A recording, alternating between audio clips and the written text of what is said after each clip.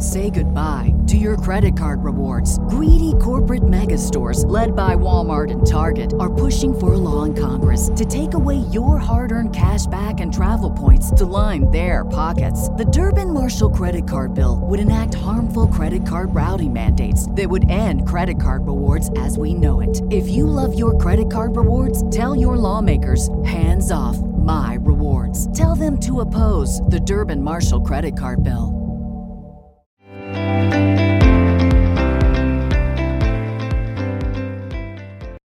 Hello and welcome back to Holding Space Podcast. I'm your host, Dr. Cassidy, and in today's episode, we are talking about fertility, burnout, the emotions and feelings that can come up when you set out on a fertility treatment journey, and the impact that it can have on our relationships. On the episode, I invited Dr. Temeka Zore. She's a fertility specialist and board-certified OBGYN. She completed her fellowship in reproductive endocrinology and infertility at UCLA, and I'm so thrilled to have her on the episode. Together, we explore ways in which you can hold space for some of these big feelings and ways in which you and your partner can find each other again amidst some of the challenges and triggers that can show up when it comes to intimacy and the partner relationship. I'm so excited to share her with all of you and her wisdom, so let's get to it.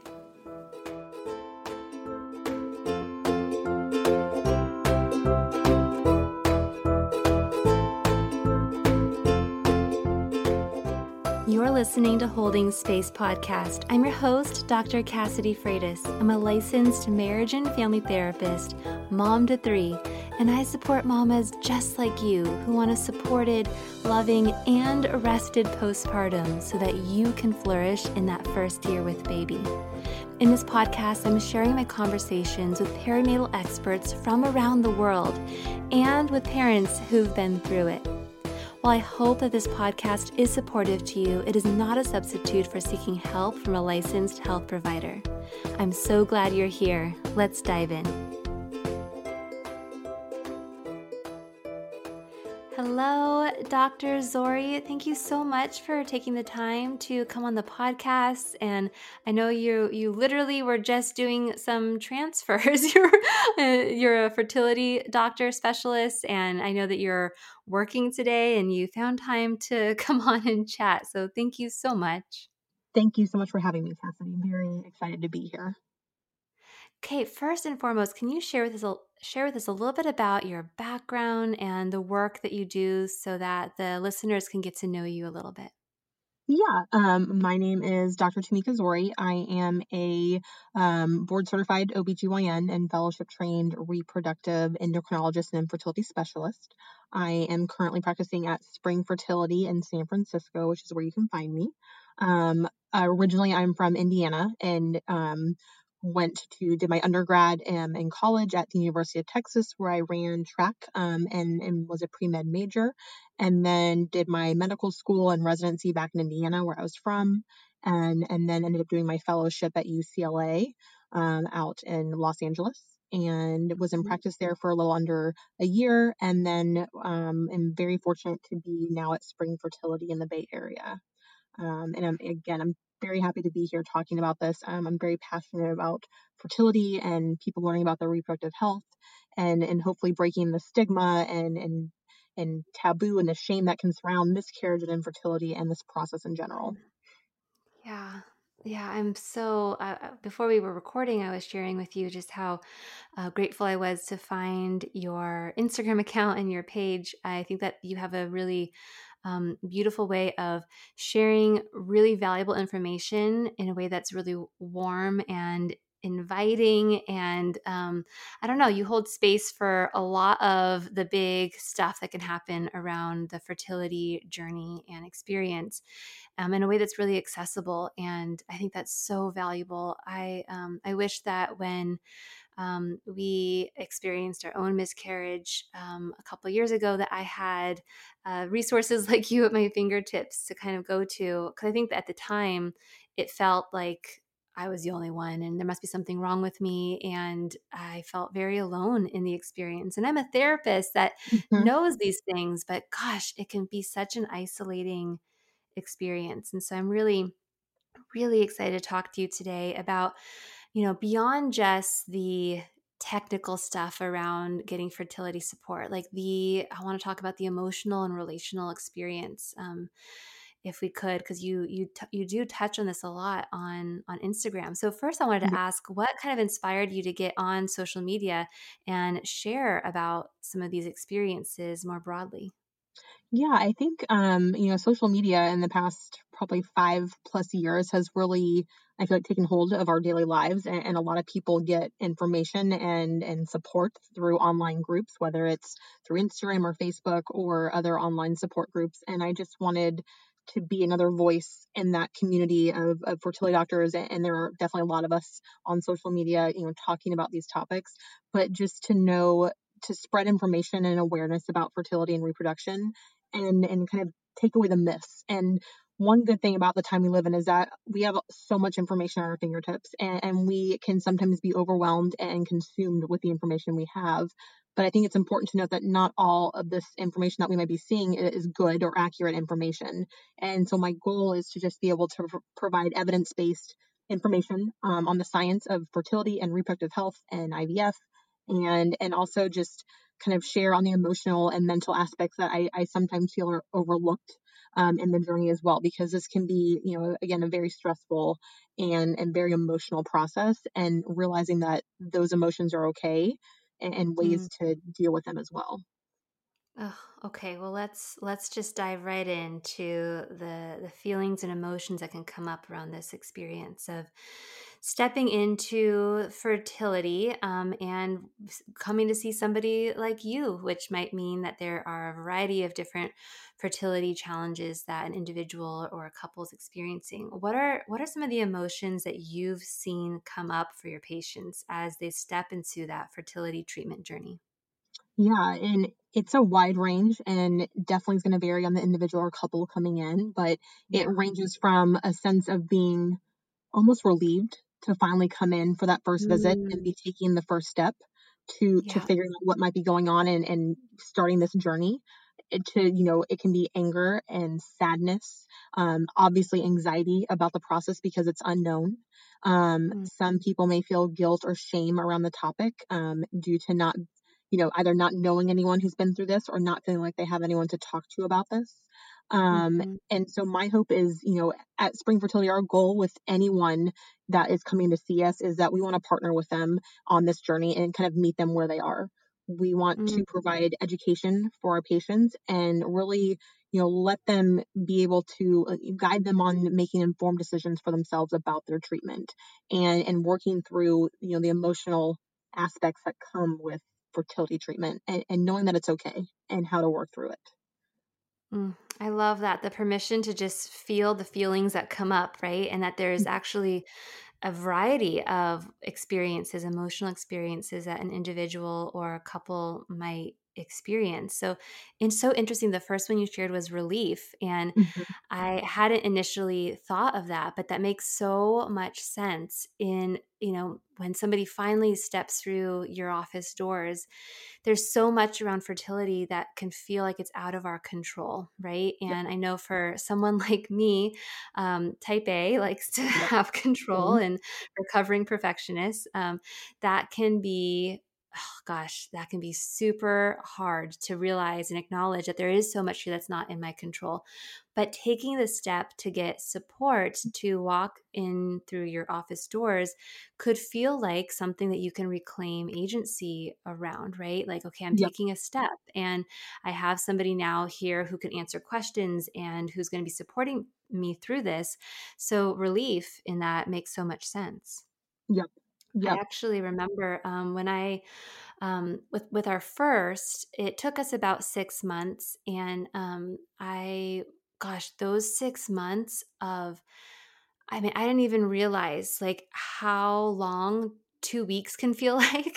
Right, the 2-week wait. Yeah, There's a lot of times where it's like 2 weeks, and I never realized how long 2 weeks could feel like, and then just how obsessed you can become with like every little sensation or Yeah. symptom.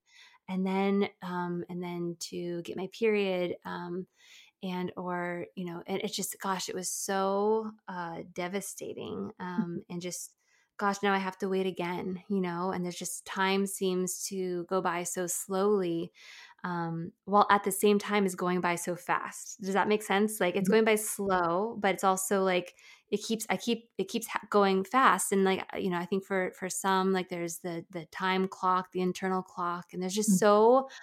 so much around it that can feel so pressured and so frustrating. And so a couple of the other emotions that you had mentioned here were anger, Mhm. which makes a lot of sense. Um, Anger can show up as both a primary and secondary emotion. In its secondary role, sometimes it shows up because it's easier, as much as anger doesn't feel good, it's easier to show frustration and anger than it is to show some of the like underlying more vulnerable feelings, like feeling really helpless or Right. feeling shame or feeling guilt or sadness. Um, but sometimes anger can show up in its primary role. And in its primary role, anger shows up and says, "Hey, something here feels like a violation of my rights in some way, like my right to become a parent in the Yeah. way that I imagined, or to have a child without having to go through these treatments, or to have these appointments, or to spend this money." And I think anger is an understandable emotion in that context as well. I agree. And And go I ahead. was gonna say with anger, a lot of times, or not a lot of times, but sometimes that can result in blame of a particular partner. If And I Yes. will say repeatedly that infertility is no one's fault, and there is no blame that should be placed on anyone in this process. But Mm, anger can sometimes result in the partners blaming the other one for potentially whatever infertility issue may be going on, because really mm, they're your safe outlet. Your partner is your safe space, and ultimately, hopefully they're going to be there for you regardless of your anger or sadness and feelings you have. But another, one that we want to work through is that there's no blame in this process. It is no one's fault, and being really clear about that as well. yeah. Yeah. I mean, in the work that I do, I've seen the impact that fertility has on couples, and it can show up in so many different ways. But there can be resentment, and it can show up in, like, for instance, there can be resentment towards, or anger towards one partner or the other, or blame. There can also be resentment, I know, with some of my clients, for the partner who is going through the fertility treatment, and is going to the appointments, and maybe their partner is coming with them. And for them, it might feel like, my partner thinks about this occasionally. Hmm. Obviously, they're thinking about the fact that they're trying to conceive, and have a baby. But for the partner who's going through the fertility treatments, it can feel like it is there's constant reminders, right? Like, every Hmm. time they go to the bathroom and they're looking to see if they've started their period, or every little symptom, or the fact that the treatments themselves are that they're the ones getting the shots, or they're the ones that are going through the treatments, right? And there can be resentment there, that they can feel like they're holding a lot of this on their shoulders, or there's sort of the mental load that they carry. Is that something that you see as well in with your patients? Definitely. And all of that. And again, because a lot of times it is going to be the female partner that is doing, the injections and coming in for the monitoring visits and all of that. And so, I've seen patients where it just feels like, I mean, even the male partner may say like they feel bad that they can't be doing more necessarily. Right. And there's that's not what we want you to feel. Again, it's no one's fault, and our goal is to create the family and build the family that you want, and as soon as and as safe as we can. Mm, yeah. And I think that, one of the things that we're touching on here too is around like the shame, right? Or the guilt. And a lot of times then there's sort of this silencing of the experience, or kind of keeping those experiences or those feelings kind of tucked away. Hmm. But what happens is that, shame loves isolation. Like the more we isolate, the more shame can fester and can grow into something else even more painful. I mean, shame is always painful, but it can just really expand and take a hold of us. And one of the things that research has indicated is how important it is to be able to experience really authentic connection, a connection that you can really be vulnerable with, right? And like you said, it's our hope is that your partner can be that safe space for you.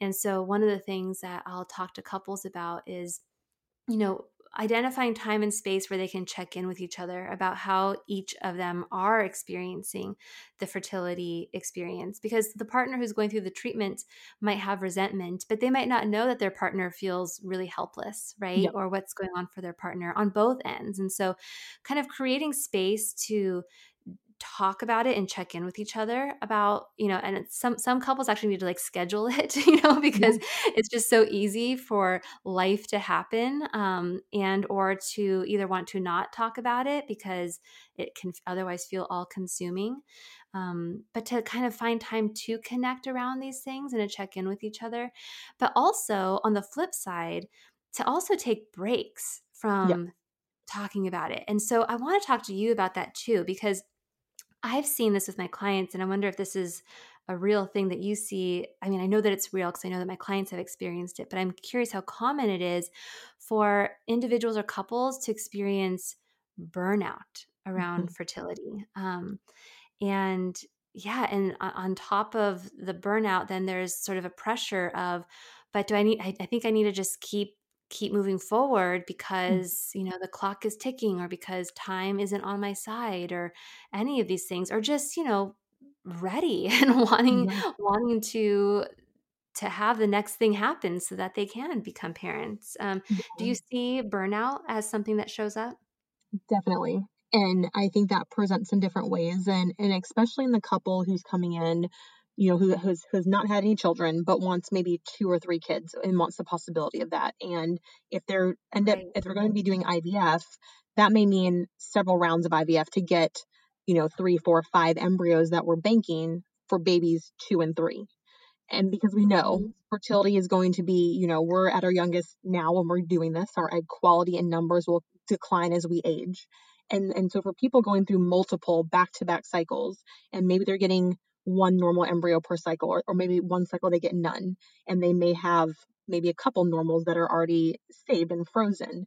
And the burnout can be very real in terms of continuing to do multiple rounds of IVF without taking breaks. And by a Mm. break, it can mean like you just take a month off of treatment and give yourself a break from the shots and the monitoring and the constant, in and out of our clinic and dealing with that. And also for other people for burnout, it can just be that, they may have initially had the goal going in that they wanted maybe 4 tested embryos to be frozen, and maybe we get to 2 or 3 and they need a transfer because they Mhm. just need a win. And that by that win is we need to get pregnant. Because by the time someone is coming to us typically and getting through several rounds of IVF, they've already probably been trying to conceive for 6 to 12 months on average. And Right. each month matters. Each month was a negative test and the emotions that go with that each month. And I'm very aware of that and the emotions that come with each month of trying. And so it's Mm. no small task to tell you, okay, you've been trying for 12 months with 12 negative tests or maybe a miscarriage in there. And now we're doing month after month, every 6 weeks or so, doing egg retrievals. And that's another few months. And at some point, we just need a win and to get pregnant, hopefully. And that will kind of turn things around. And so that is real too, that maybe you don't get all the embryos you wanted banked and you end up going forward with a transfer because you just want to be pregnant now. It's been a year or 2 since you've been trying to Yeah. conceive. And so I think always talking to your provider about where you are and your partner about where you stand and how you're feeling, I think is important, and being honest with your feelings in this process. Um, Yeah. because, knowing that you're not failing by taking a break. You're not giving up on your dreams of a family, or your future by taking a break. And I think really knowing that is important. Mm.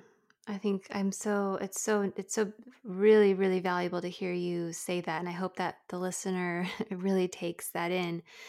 I know that for some couples that I've worked with, that they sometimes what some steps that they'll take is when they do take that, a break, maybe they take a month or a couple of months, um, that they also give themselves permission to, if they are maybe going to go on a date or go on a little trip or to Mhm. do anything, to sometimes do these things and actually consciously say, you know what, fertility, almost as if it's like this other entity in their relationship.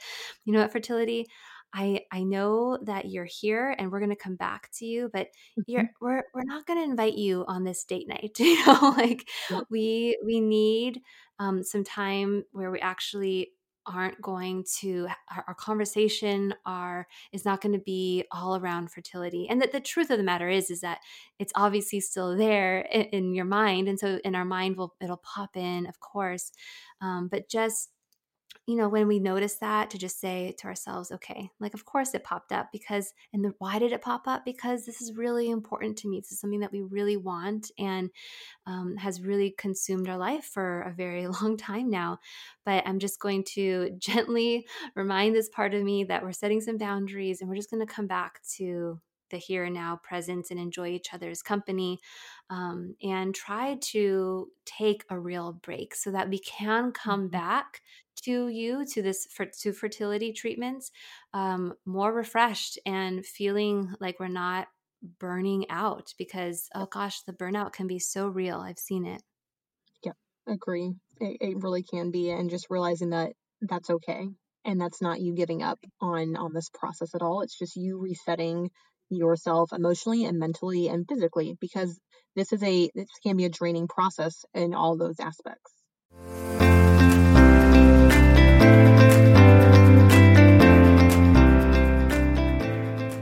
Say goodbye to your credit card rewards. Greedy corporate mega stores, led by Walmart and Target, are pushing for a law in Congress to take away your hard-earned cash back and travel points to line their pockets. The Durbin-Marshall credit card bill would enact harmful credit card routing mandates that would end credit card rewards as we know it. If you love your credit card rewards, tell your lawmakers, hands off my rewards. Tell them to oppose the Durbin-Marshall credit card bill.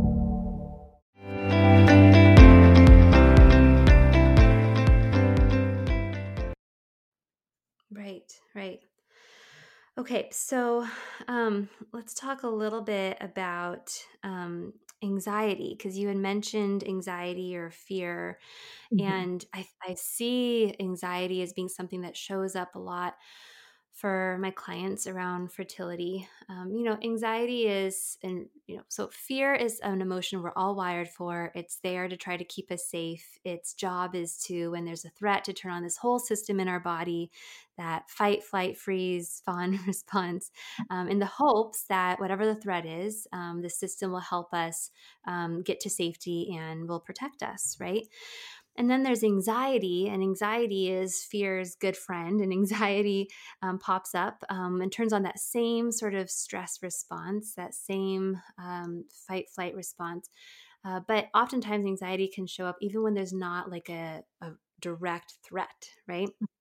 And so, what anxiety or fear can sometimes showcase to us is in our thoughts, is like thinking about all the worst case scenarios, and as a way to protect us. And I know that for me, one of my fears was not being able to get pregnant. Like, what if, like, once my partner and I get married and we are ready to try, and I knew that we were going to try right after we got married to get pregnant. What if we can't for whatever reason? And it's interesting. We've been together since high school, and it's like we spent, through college years, we spent quite a few years trying to not get pregnant, and then we get married, and it's like, okay, now we're ready, and then it took us 6 months that first time, and those were very long. Those months felt very, very long. And anxiety definitely popped in and was like, what if there's something wrong with you? What if you can't get pregnant? What if this doesn't happen? And Yep. then, we also are here talking about pregnancy loss as well. After I experienced a miscarriage, my subsequent pregnancies, um, were definitely ones where anxiety showed up a lot more intensely because I had actually experienced what that greatest fear was, right? Of losing that child or losing that pregnancy. And so, gosh, it makes so much sense that anxiety would pop up around this experience.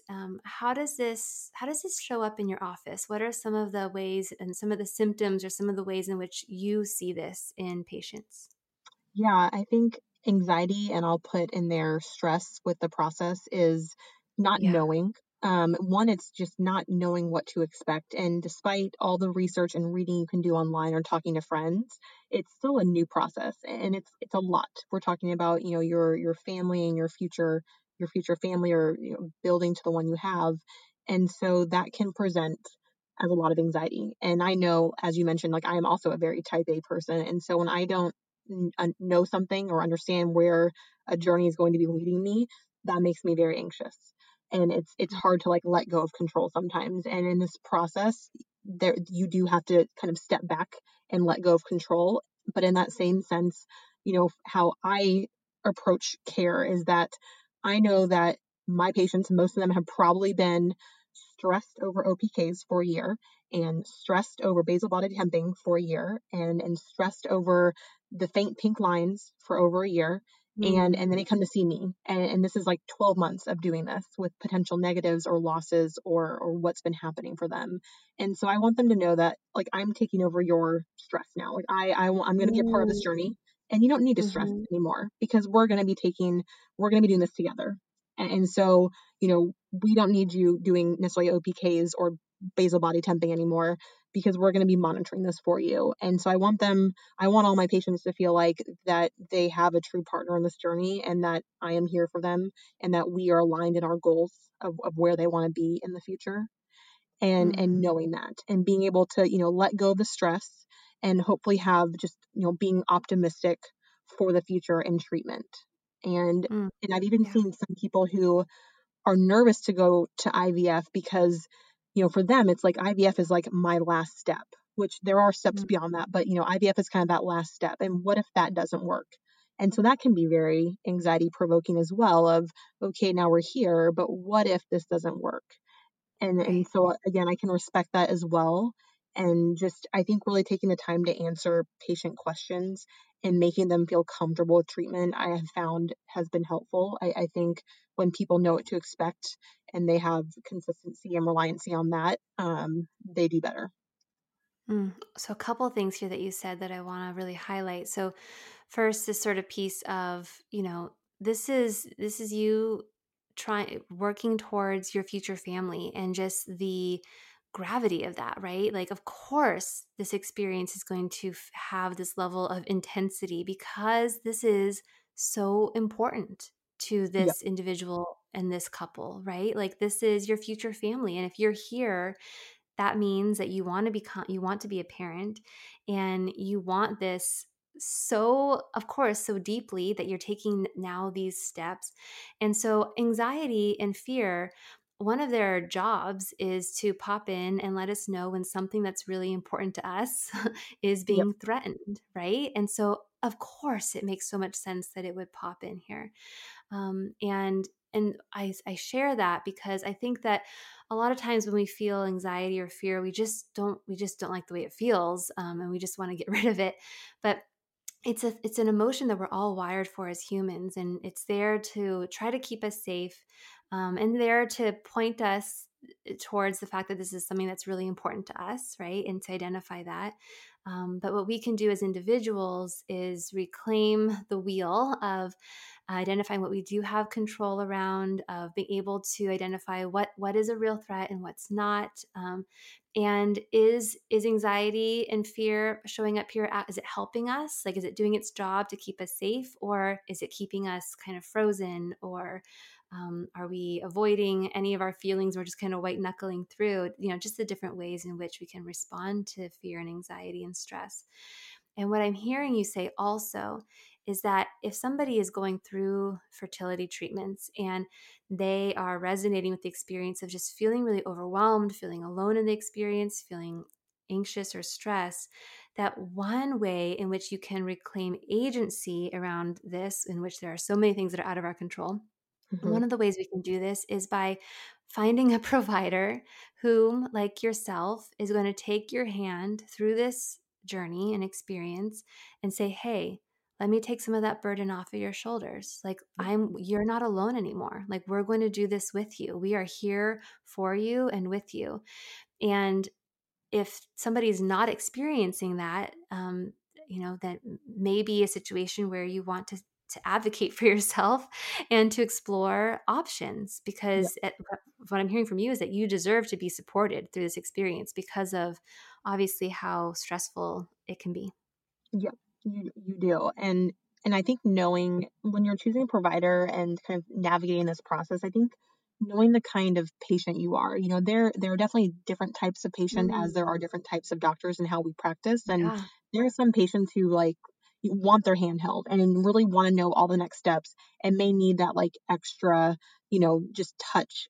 And that's great that you know that about yourself. And there may be others who like just want the facts and don't need anything else. And there are definitely different doctors who will cater to those and how they, do their patient care.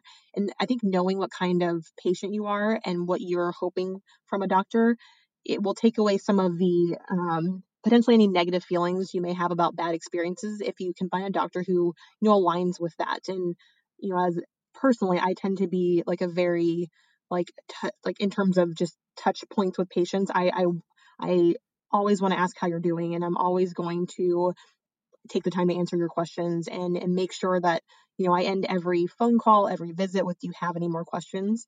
And that's just to make sure that you're feeling like your questions got answered and that you were able to ask them, because again, you didn't necessarily go to school for this, and this is not what you saw yourself doing and how you thought you were going to be building your family. And so I want to make sure that you feel comfortable with what's going on and that you have your questions answered from a physician and not necessarily from Dr. Google, and really taking the time to bond with my patients and build those relationships. Oh gosh, that's such a wonderful perspective. I think that so often we think about, the different types of physicians there are, but Mhm. how often do we reflect on the kind of like, what kind of patient am I, right? Like, and Right, what is it that what is that actually is a good fit for me? right, And taking that into consideration when you are finding a provider that's going to be a good fit for you and your partner.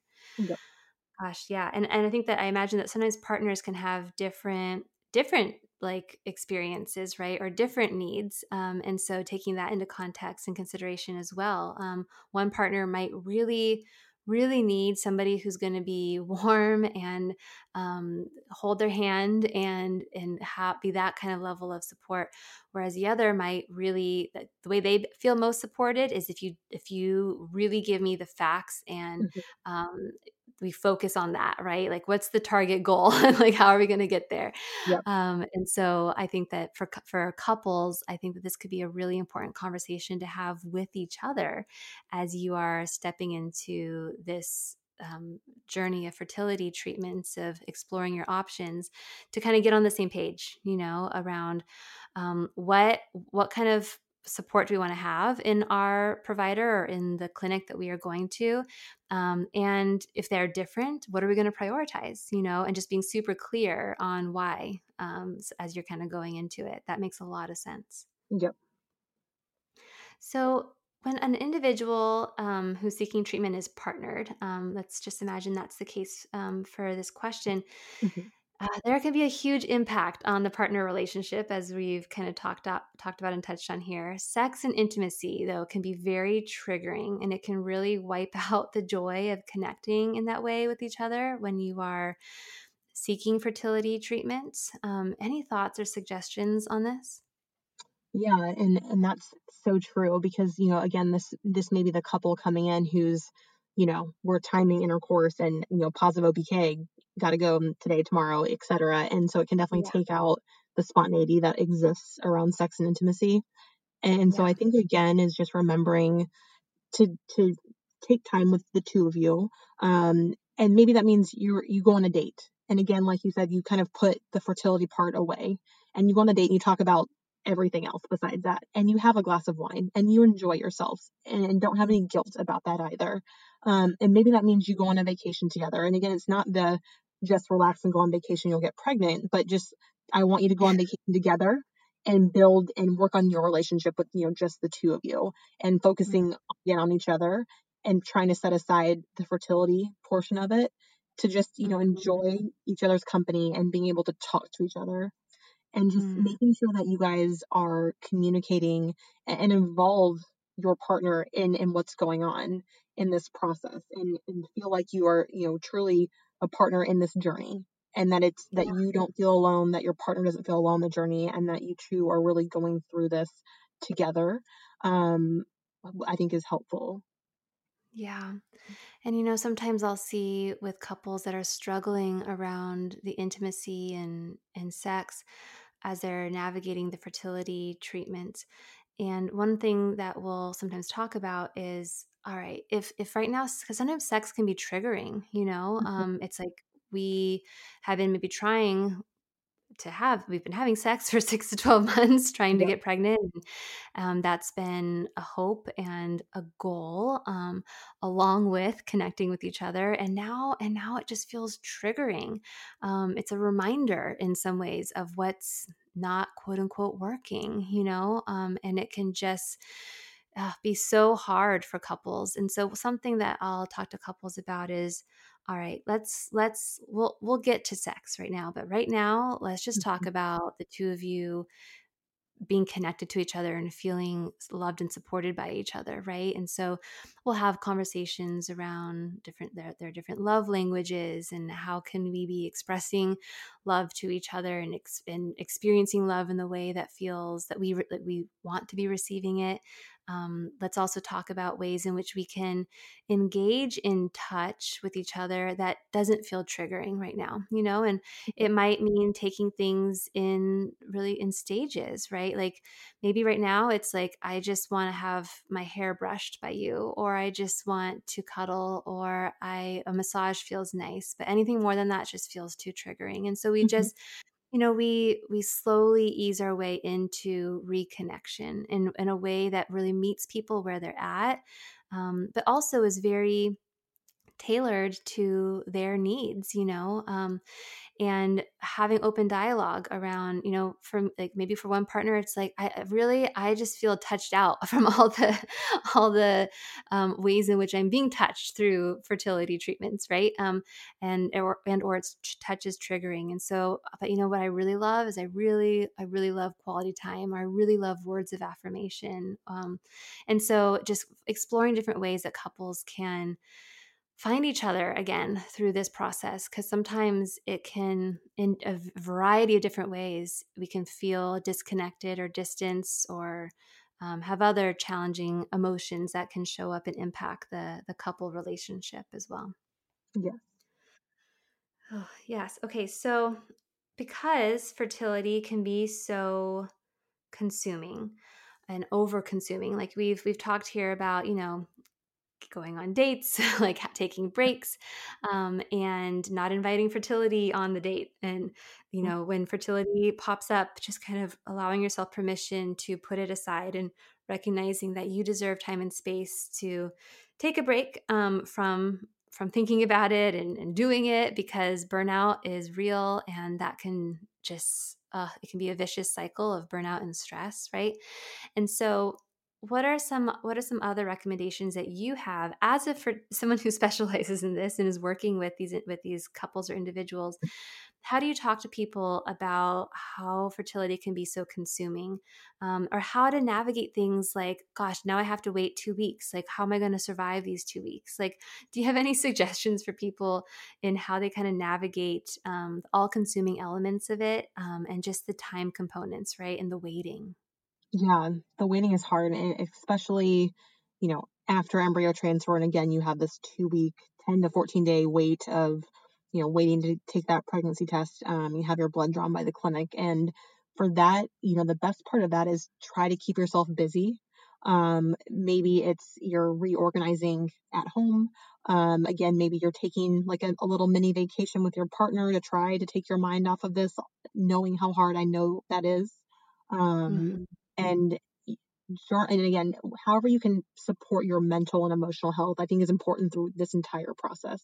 And so Yeah. making sure that along with physically how you feel during the IVF process or during the fertility journey, making sure mentally and emotionally you're feeling good as well. And that can mean staying on top of, making sure you're eating healthy and doing and exercising, whatever form of exercise you enjoy. And or maybe that's walking or hiking or, whatever that means for you, and maybe it's acupuncture, or maybe it's journaling or meditation, and just making sure that you're doing those things for your own mental and emotional health, because that is as important, if not more, than the physical component as well.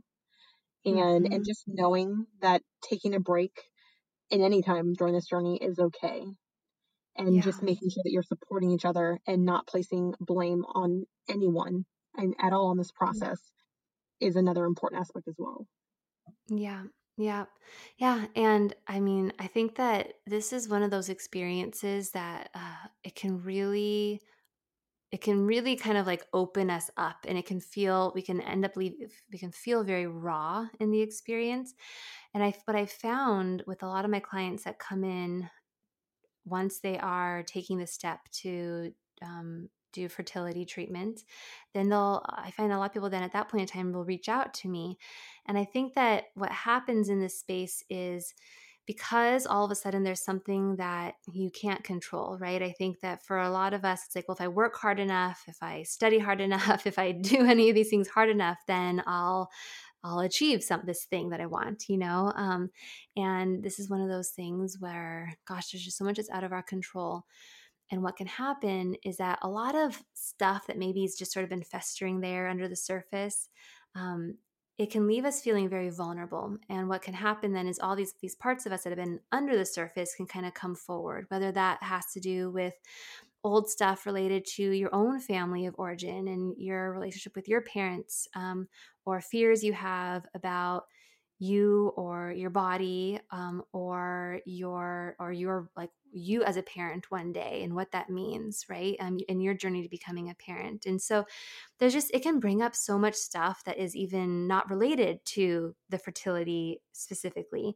And so I share that because if somebody is listening and they're resonating with any of this, that, therapy can be a really beautiful space where, as you're walking through what can be for many individuals and couples the hardest thing that they go through together, while you're going through that you don't have to go through it alone, right? You can find a provider that can meet your needs, whatever those needs are, in terms of a reproductive specialist, but also a therapist, right, to kind of support all of the feelings that can come with this, and all of the stuff that just kind of comes forward as you're kind of being opened up through this experience, if that makes sense. Yes, it does, definitely. Mm. Completely agree. All right. So, Dr. Zori, where can people find you? I will definitely share links, anything that you share in the show notes. Instagram definitely is where I found you. So I'll just start off Yeah. right off the bat, want to share how wonderful it is to follow you on Instagram, and the information that you share is so valuable, and the way that you share it, I really appreciate just how warm and supportive it is. But where else can people find you, and what are the best ways to kind of get in touch with you if somebody's listening and they wanted to get in touch?